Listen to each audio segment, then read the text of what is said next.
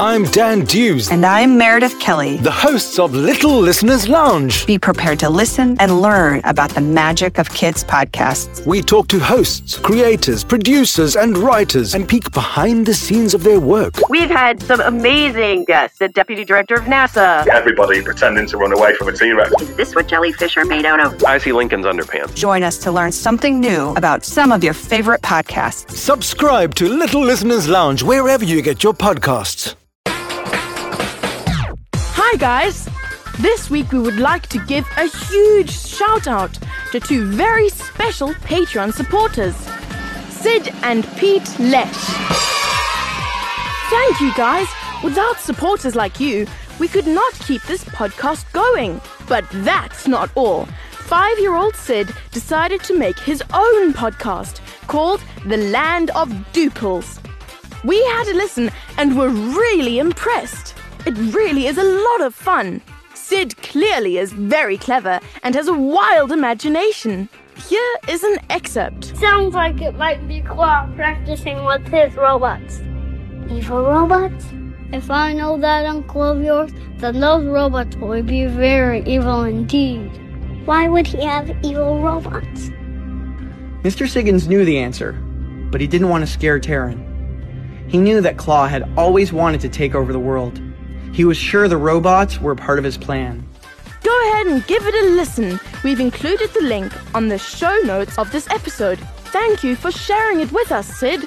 And remember, if you support us on Patreon, it would mean the world to us, and you would get to listen to many more Patreon stories. 26 to be precise. Just go to patreon.com and search for By Kids for Kids Storytime. And now it's time for The Wizard of Oz by L. Frank Baum.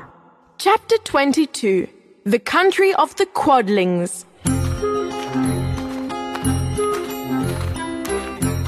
The four travelers passed through the rest of the forest in safety, and when they came out from its gloom, saw before them a steep hill, covered from top to bottom with great pieces of rock.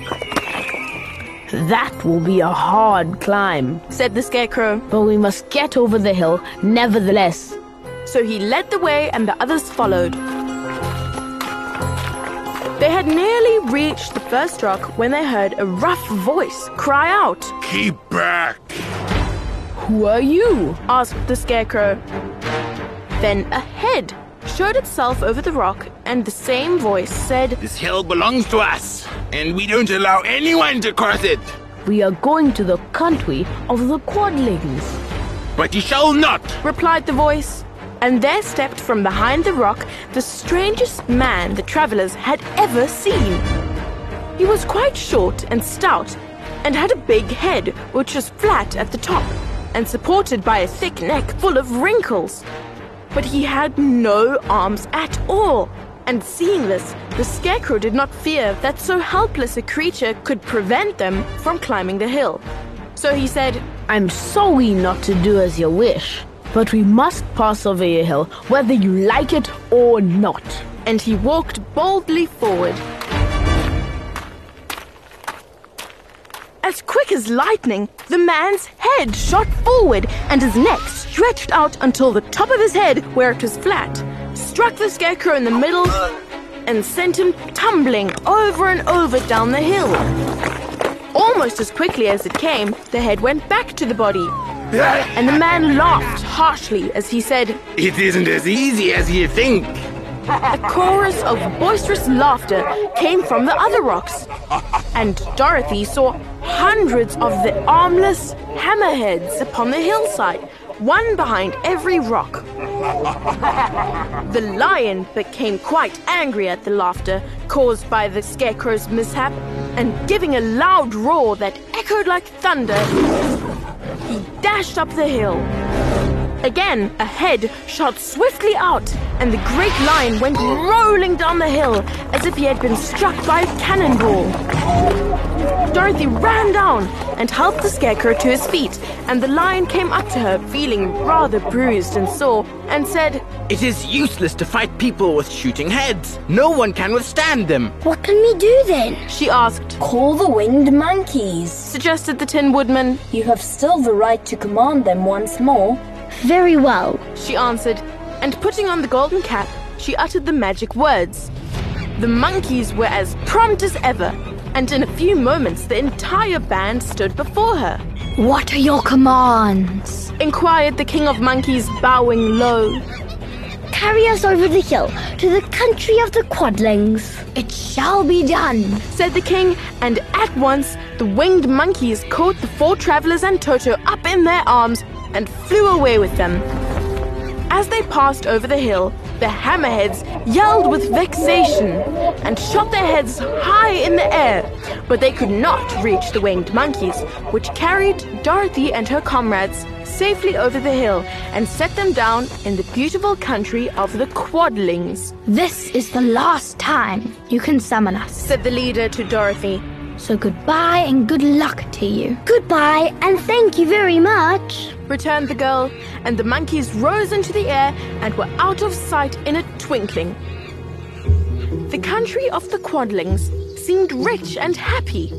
There was field upon field of ripening grain, with well-paved roads running between, and pretty rippling brooks with strong bridges across them.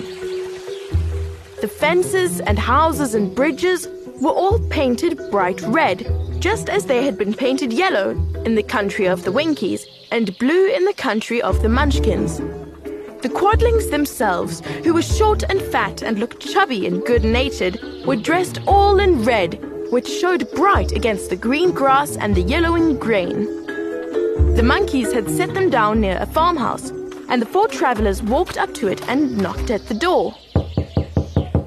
It was opened by the farmer's wife, and when Dorothy asked for something to eat, the woman gave them a good dinner with 3 kinds of cake and 4 kinds of cookies and a bowl of milk for Toto. How far is it to the castle of Glinda? Asked the child. It's not a great way. Answered the farmer's wife. Take the road to the south, and you will soon reach it. Thanking the good woman, they started afresh and walked by the fields and across the pretty bridges until they saw before them a very beautiful castle.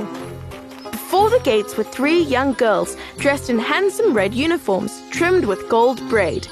And as Dorothy approached, one of them said to her, Why have you come to the South Country? To see the good witch who rules here. She answered, Will you take me to her? Let me have your name, and I will ask Glinda if she will receive you.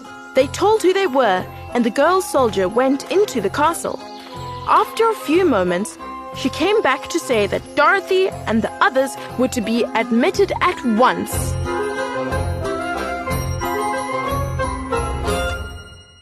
Thank you for listening to this episode of By Kids for Kids Storytime, performed by Maya Degenhardt, Kate Langdon, Mo Gashago, Lila Davies, Lucy Bird, and Max and Ruby Hughes. Hey guys, if you like this episode, please share it with your friends and family. It is one of the best ways to support BKFK Storytime.